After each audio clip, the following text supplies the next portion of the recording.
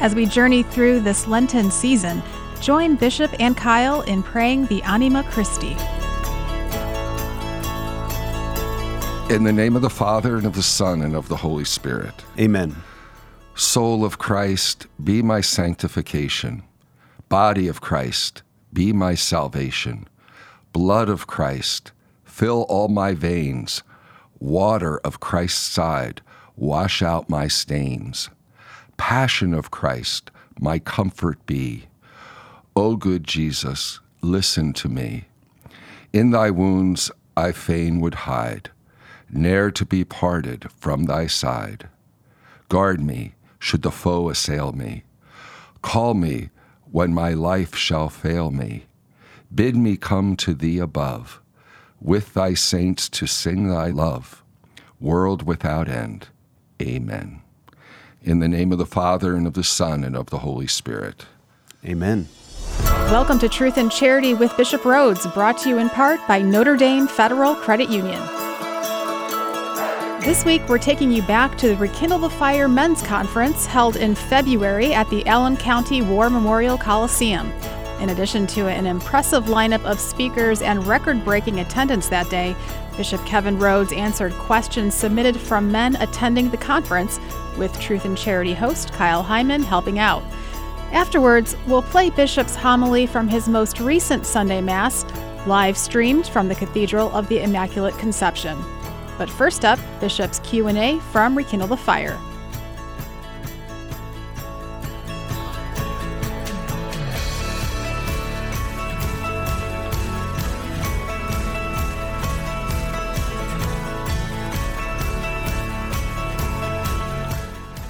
So I'd like to welcome Bishop and Kyle Hyman up to the stage.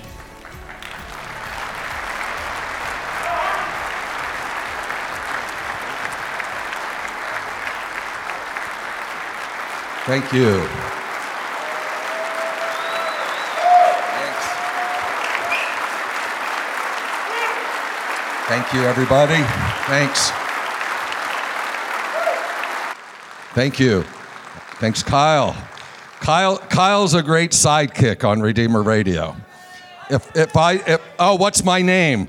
Last year I didn't know what they were yelling out when they said that. Bishop Kevin Rhoades.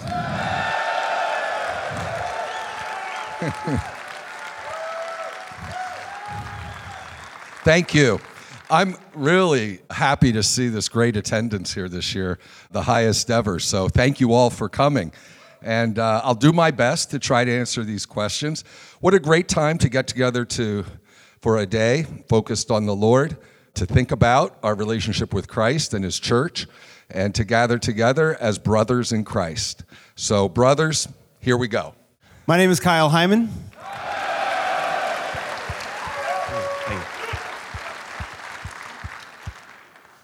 It's nice when you can just get a pause just by saying your name. It's good. All right. Had a lot of questions. Some of them I kind of saved back because I feel like we could maybe do a whole episode of Truth and Charity just on one question. So if you didn't hear a question, please tune into Truth and Charity in the future.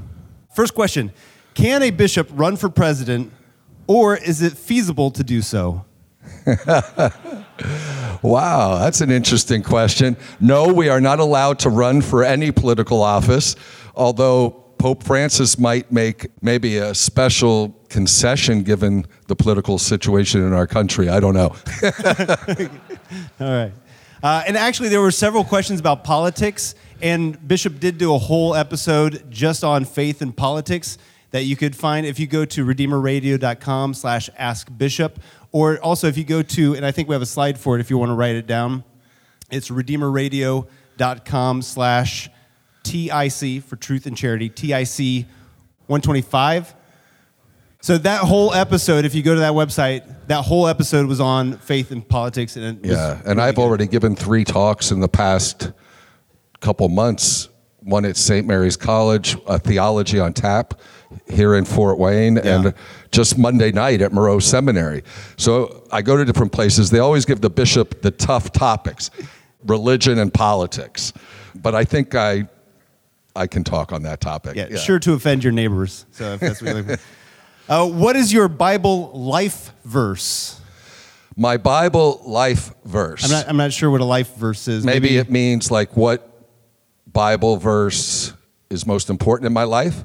Maybe helps if that's guide what you it in your means, life. I would just say I love Romans, St. Paul's letter to the Romans, chapter 8, and it's the last part. It's several verses actually, where it says, "Who can separate us from the love of Christ?"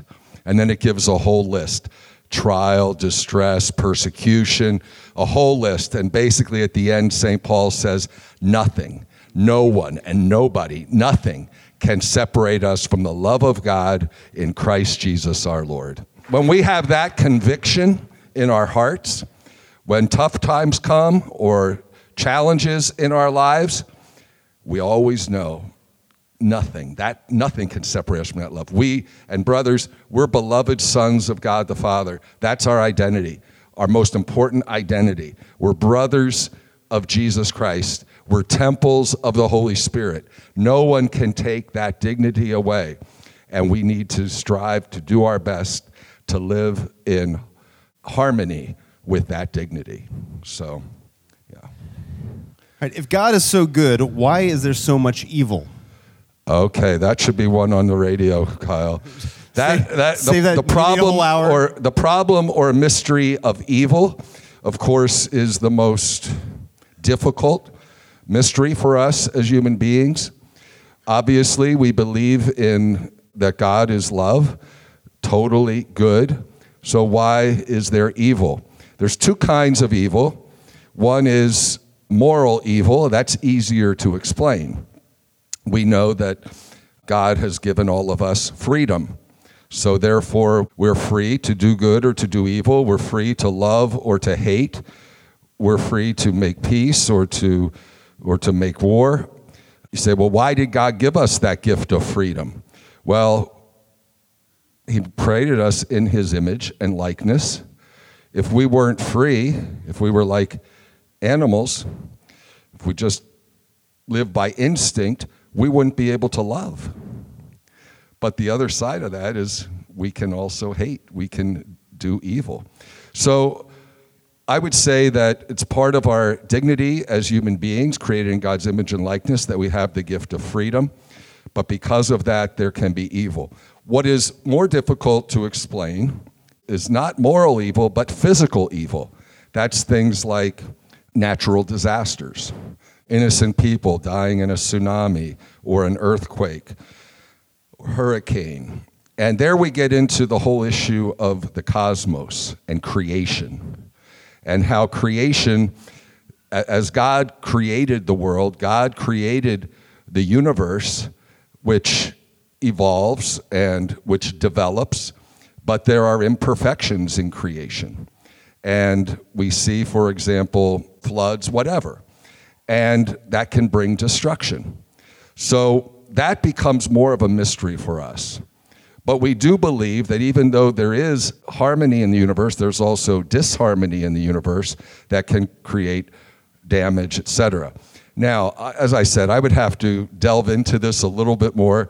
There are philosophers and theologians who've speculated on this question about why God allows that kind of evil, physical evil.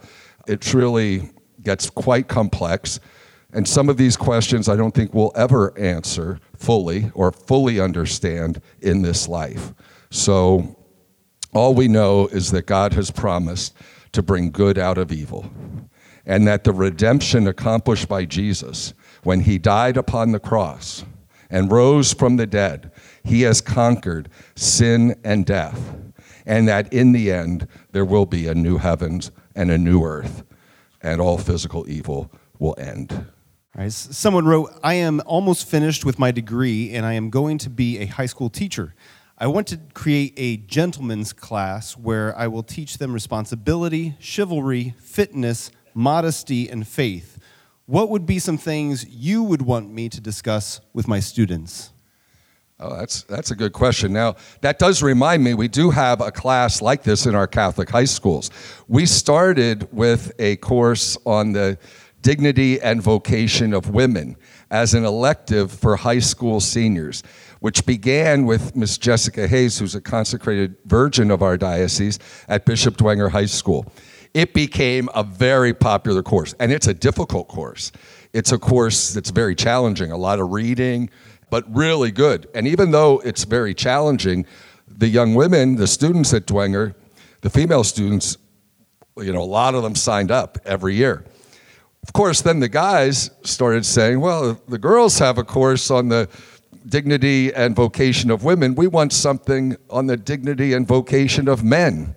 So I think it was Joe Garcia, at Bishop Dwenger, who started teaching that. Now I think all 4 high schools, I'm not sure about St. Joe's, South Bend, but the other 3, Dwenger, Lourdes, and Marion, all have courses on the dignity and vocation of women and dignity and vocation of men as an elective, and they're, as I said, they're popular courses. I think, especially when it comes to masculine identity and vocation as men, it's something that's a bit in crisis in our culture, especially with gender ideology, as if it makes no difference whether one is male or female, kind of doing away with the distinctions between the sexes. We need to have a good understanding that God created us male and female. So what does it mean to be male? And what does it mean to be female? In a course like this, and since we already have this course developed, there's various aspects of that. And in the Dignity and Vocation of Men course, of course, they begin with Scripture, and it looks at God as Father and what that means. And of course, the man par excellence is Jesus himself. So looking at the strengths of Jesus and his virtues and how he lived his manhood. I mean, he is the image, the model for us. And then looking at great men and great male saints. That I would suggest as part of a course like that, who are good models. And not just priests and bishops who were saints, but husbands and fathers and single men also. And then to look at those characteristics that make for a strong Catholic man. Of course, the vocation that's common for men and women is we're all called to love, the vocation of love, but it's how. Obviously, a bishop or a priest gives his life celibate love, but is like a husband or a father, a spiritual father. He shouldn't be living like a carefree bachelor. That's not true celibacy. It should be a self-sacrificing love, like a husband, giving of himself in love for his wife and for his children.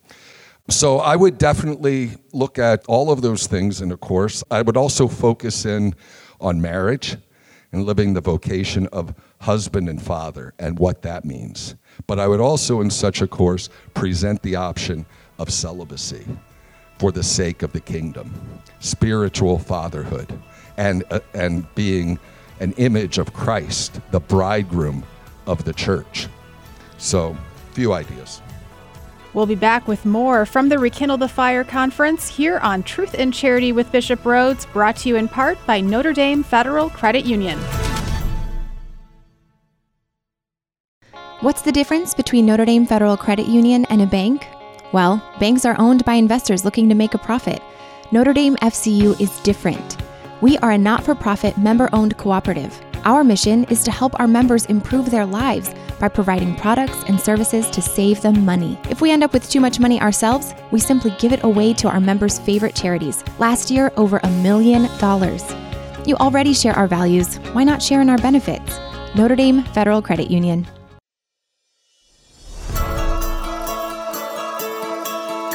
Welcome back to Truth and Charity with Bishop Rhoades. This week, we're playing for you the question and answer session from February's Rekindle the Fire Men's Conference. Next up, Kyle has a question for Bishop submitted by a high school student. I think this is a high school student, Ryan, who wrote, "What is the best way I can talk about my faith or show my faith in my public high school?" Oh, that's good. Number one, of course, is witness.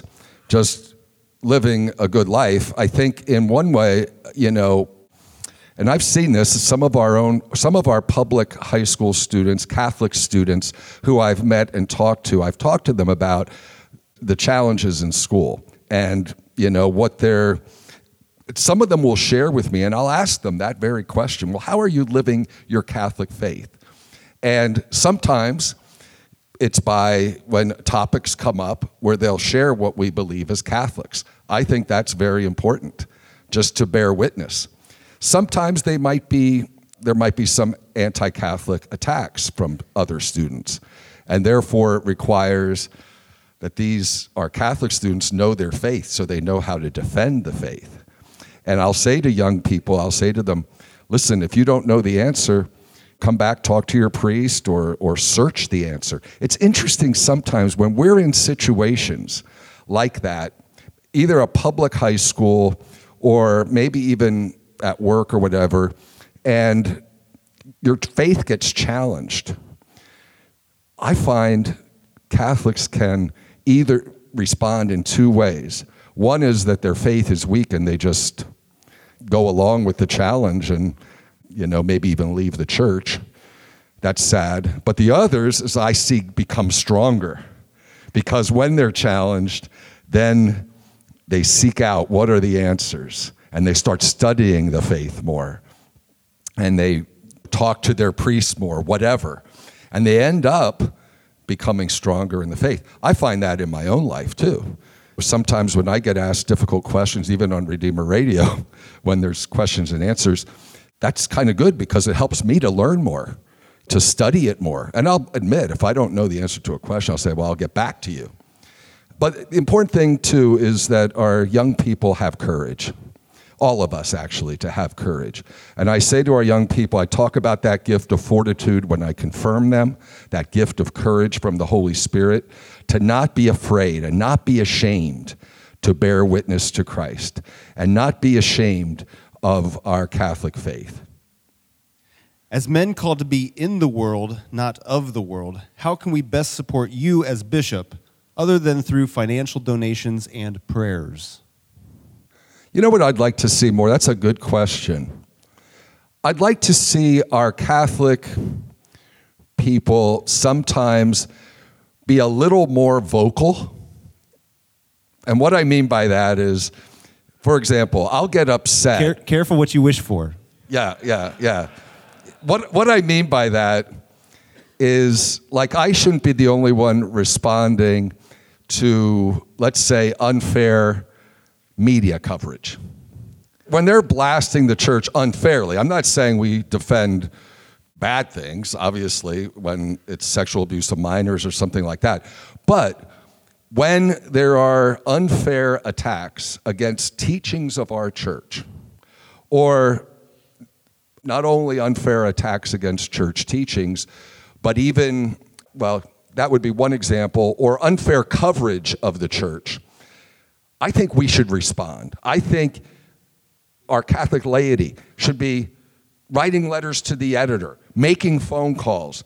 That we stand up and say, we're not going to accept this. It's not fair. It's not just.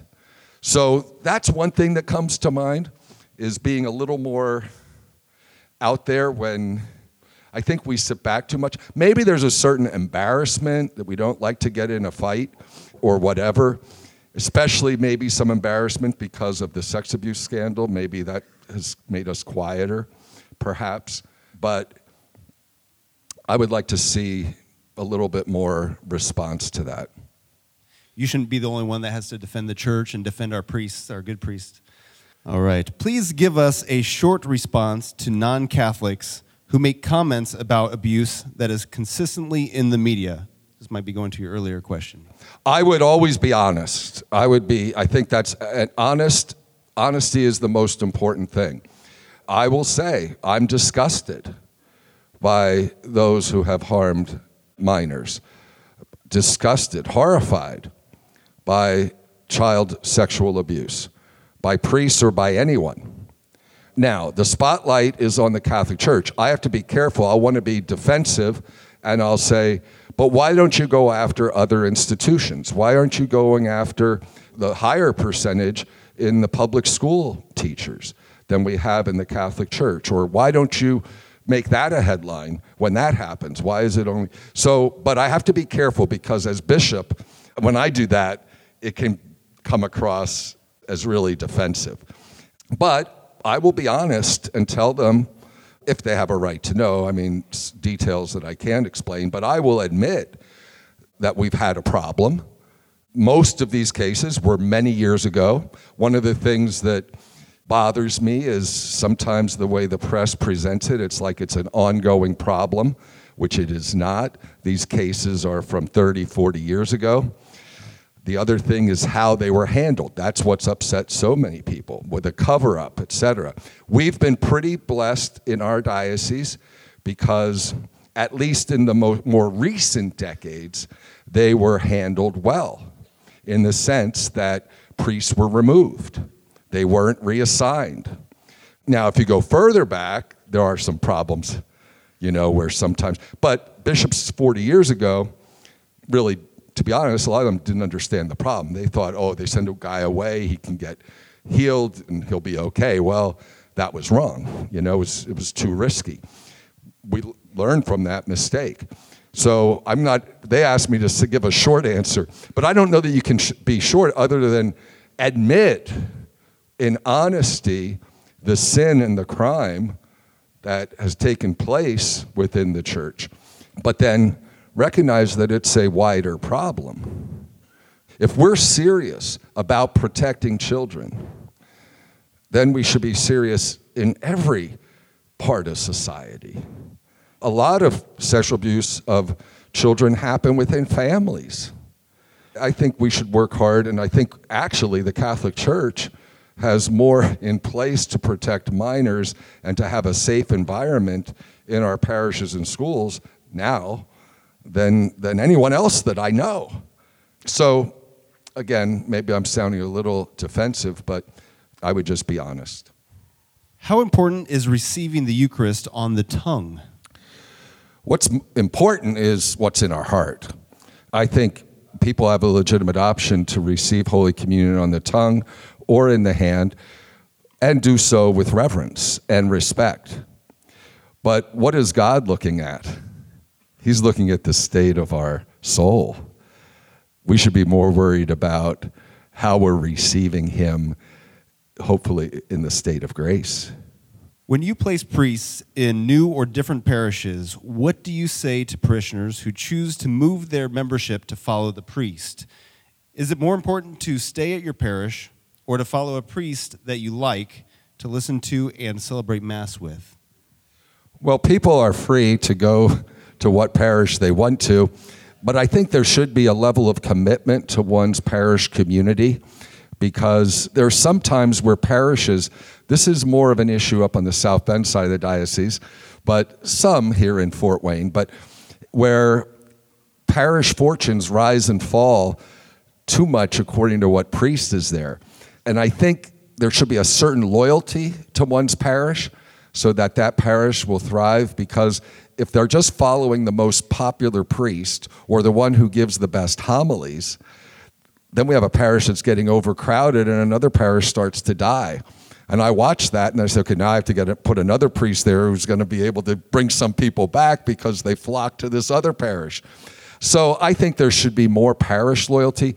Now, saying that, if one is really not being spiritually nourished, or one's concerned, for example, about your children or something, and you feel like, wow, this is really, really difficult to stay here because of our priest. I feel for the spiritual good of my family, I'm going to go somewhere else. I'll respect that reason. I just don't think it should be lightly moving all the time. Yeah. What can we do to better support our parish priests who are attacked by more secularized people for preaching the truth of the gospel? You know, besides praying for them, I think it's good to affirm them, to affirm your priests. I think sometimes, in a sincere way, thanks, Father, that was a good homily, or thanks for your all your hard work, or thanks for visiting my mom in the hospital, whatever it might be. Just, I'd say, not taking them for granted, but I think I guess, it's helpful if they know they're appreciated. If you have a question for Bishop to answer on a future episode, You can call or text the Holy Cross College text line at 260-436-9598. We'll be back with more from the Rekindle the Fire Men's Conference here on Truth and Charity with Bishop Rhoades, brought to you in part by Notre Dame Federal Credit Union.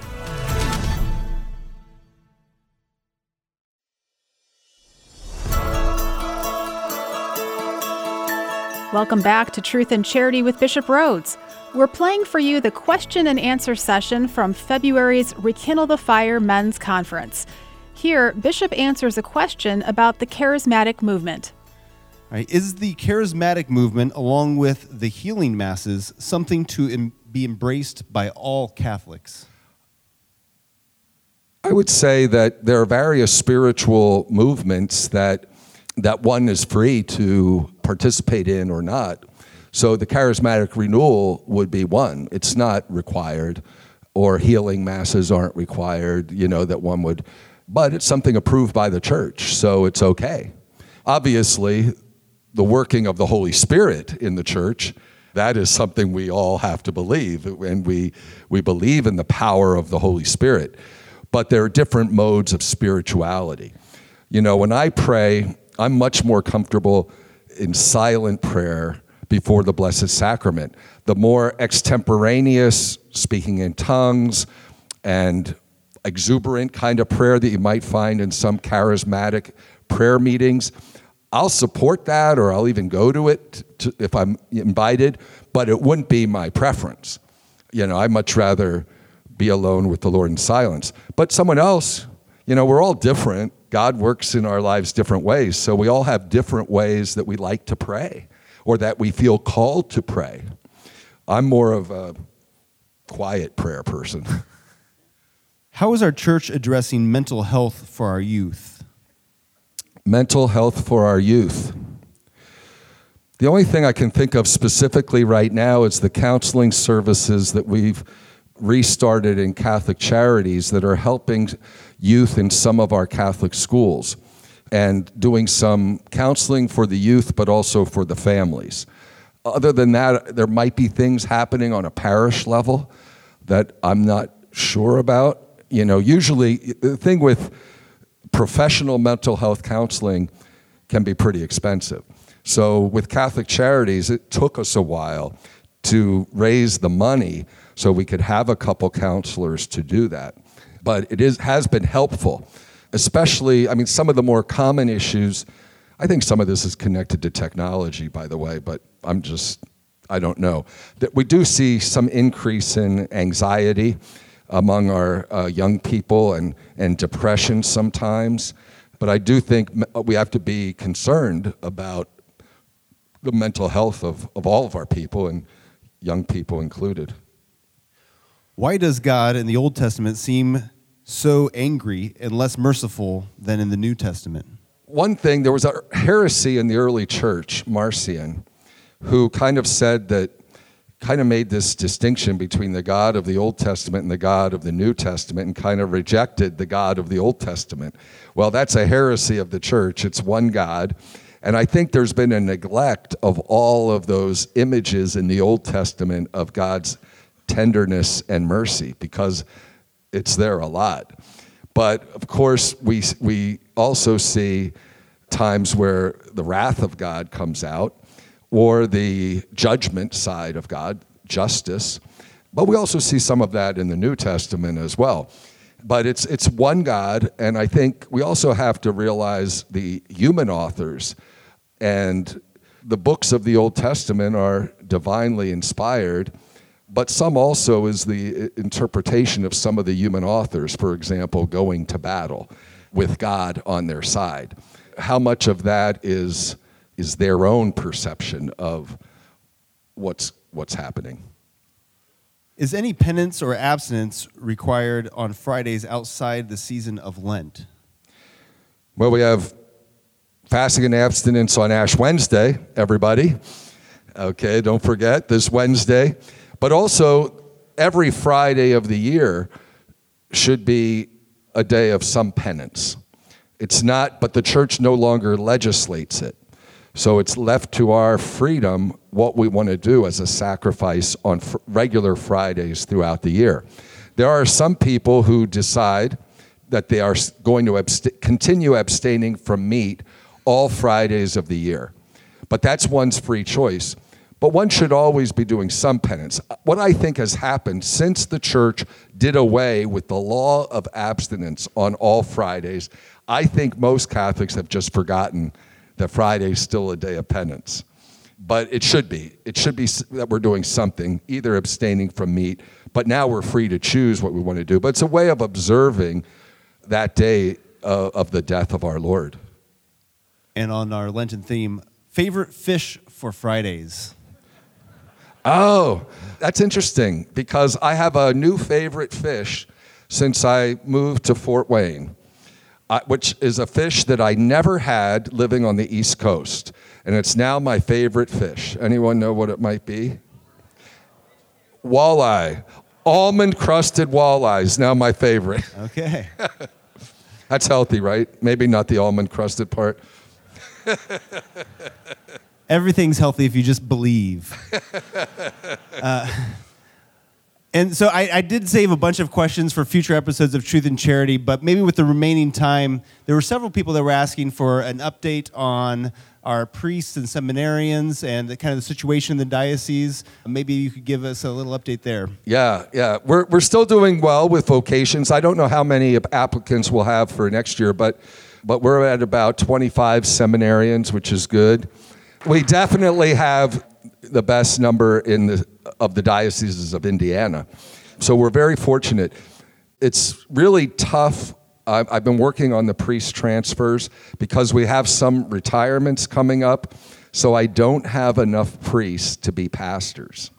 So that's really this time around in June. So I'm really struggling.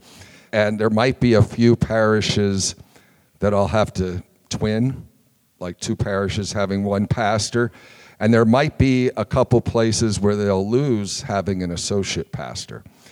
This is kind of temporary because our numbers are good, but it just happens to be a year where we have a number of retirements, so we don't have as many coming in as leaving. But I mean, when I look at other dioceses, this challenge that I'm facing right now isn't as bad as the great majority of dioceses that I know. But it is a little difficult, as I look at, which parishes to twin, because no one's going to like it if their parish is chosen, or which parish loses an associate. Some of the pastors won't be happy with that decision. But anyhow, that's part of my job. All right. Well, thank you, Bishop. I know a lot of people came up to me out in the hallway and said how much they've been learning from you through Truth and Charity and how they've gotten to know you better as well. And it's just been a great thing for us in the diocese. And I appreciate you giving of your time, not just for Truth and Charity, but for coming here as well.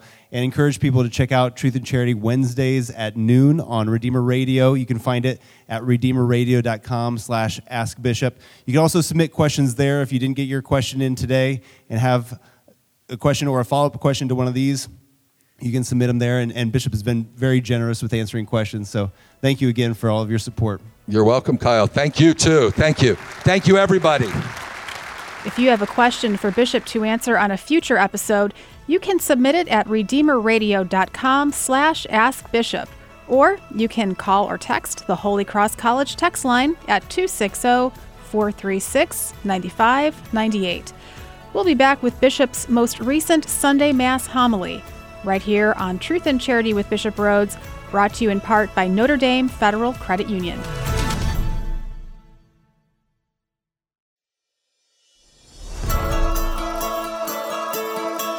Welcome back to Truth and Charity with Bishop Rhoades. We're going to shift gears now and bring you Bishop's homily from this past Sunday. It was streamed live from the Cathedral of the Immaculate Conception. On this 5th Sunday of Lent, we hear the account of the greatest sign of Jesus' public ministry. He brings Lazarus, who had been dead for 4 days, back to life. This miracle reveals Jesus' divine power over life and death. We hear this amazing story at a time when we need to hear it, during this coronavirus pandemic, when thousands of people have died around the world and the deadly virus continues to spread, threatening the lives of many others. There's a detail at the beginning of today's gospel that makes me think of the fortitude and courage of our doctors, nurses, healthcare workers, and first responders during this pandemic. They enter into situations of danger to care for those who are suffering. Jesus went into a situation of great danger when he went back to Judea to be with Martha and Mary and to awaken his friend Lazarus. The disciples warned him about this danger. They said to him, "Rabbi, the Jews were just trying to stone you, and you want to go back there?" Yes, Jesus wanted to go back there. He is the good shepherd who lays down his life for the sheep. Our Lord courageously headed into danger to help Lazarus, to bring him back to life. Next Sunday, Palm Sunday, we will hear what happened because Jesus went back to Judea. He would be arrested. He would lay down his life and embrace death so that we can receive life. Many medical workers around the world have contracted the coronavirus because they were dedicated, despite the risk, to care for their patients. Let us pray for them and for all those who continue to face danger, yet courageously do so because of their selfless commitment to the sick and the dying. Notice in the gospel that after Jesus said to the disciples, "Let us go to Lazarus," the apostle Thomas said to the other disciples, "Let us also go to die with Jesus." By faithfully following Jesus, the disciples headed into the same dangerous situation as their master.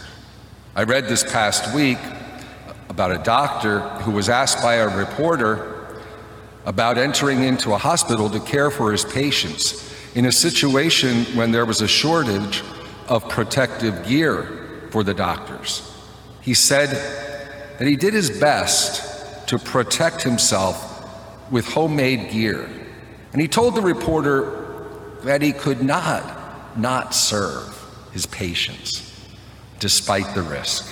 This doctor, like so many others, had the Holy Spirit's gift of fortitude, courage, motivated not only by duty, but by love. He was ready to lay down his life for his patients. I also heard about a nurse caring for coronavirus patients. She was asked about how she was doing and if she was afraid. She replied that she often prays silently in her heart as she moves from patient to patient, words spoken by her patron saint, Saint Joan of Arc. "I am not afraid. I was born to do this." Besides healthcare workers, there are the priests who also enter into danger to anoint and bring viaticum to the sick and the dying. You may have read in the news that over 60 priests in Italy, 20 of them from the same diocese, have died from the coronavirus. Many of them because they were faithfully and courageously ministering to the sick and the dying.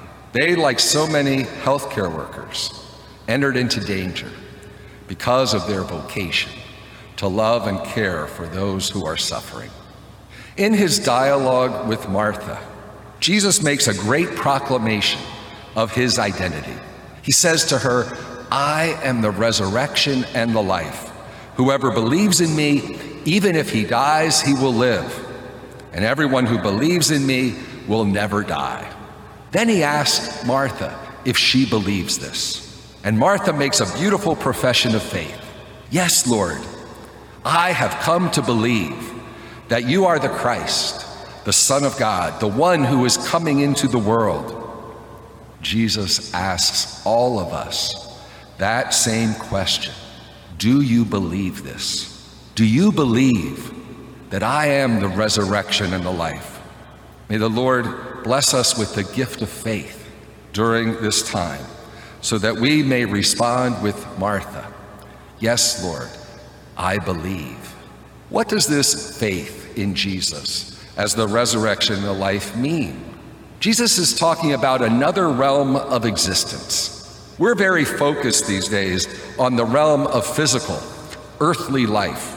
The word in Greek for this kind of life is bios, from which we get the word biology. Jesus resuscitated Lazarus. By the power of Jesus, Lazarus returned to biological life.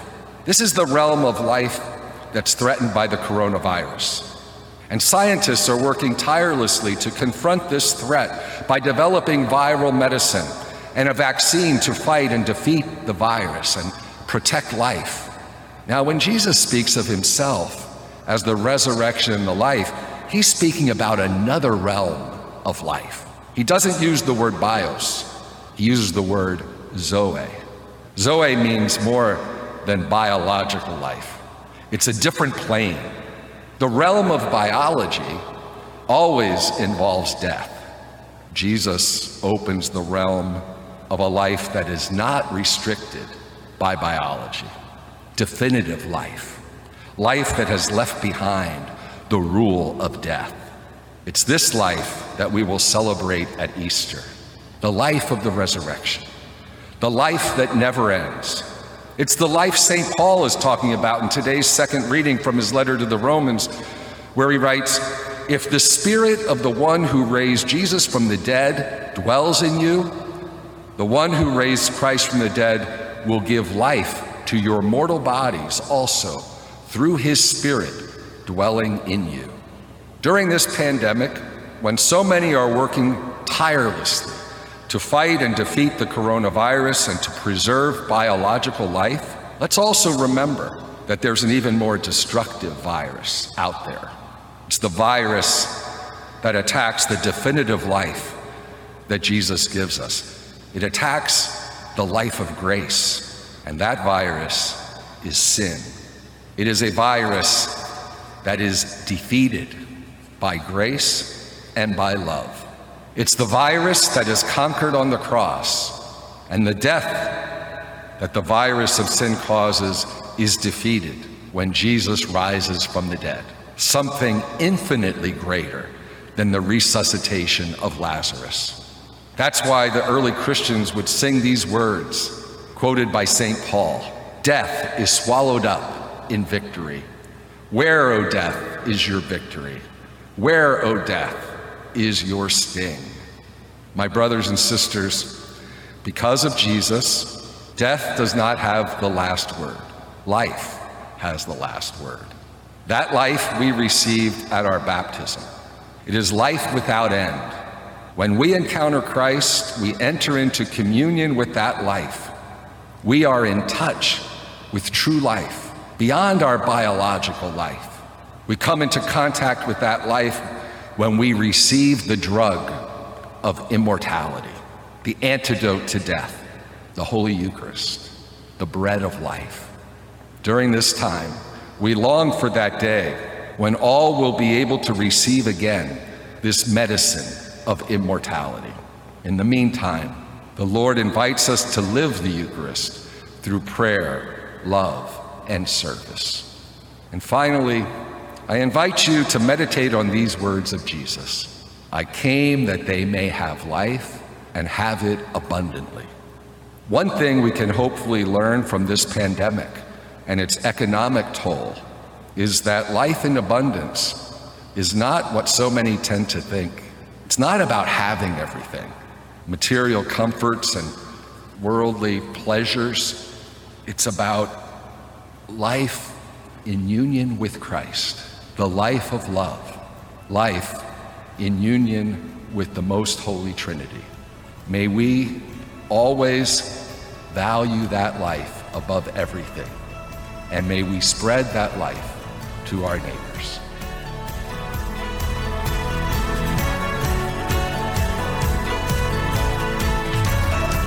Listen to Redeemer Radio Sunday mornings at 10 for a live broadcast of Bishop's Mass from the Cathedral of the Immaculate Conception. We're also happy to offer a live Stations of the Cross led by Bishop Rhodes on Friday, April 3rd at 7 p.m. If you have a question you'd like Bishop to answer, submit it at redeemerradio.com/askbishop. Truth and Charity with Bishop Rhodes is brought to you in part by Notre Dame Federal Credit Union.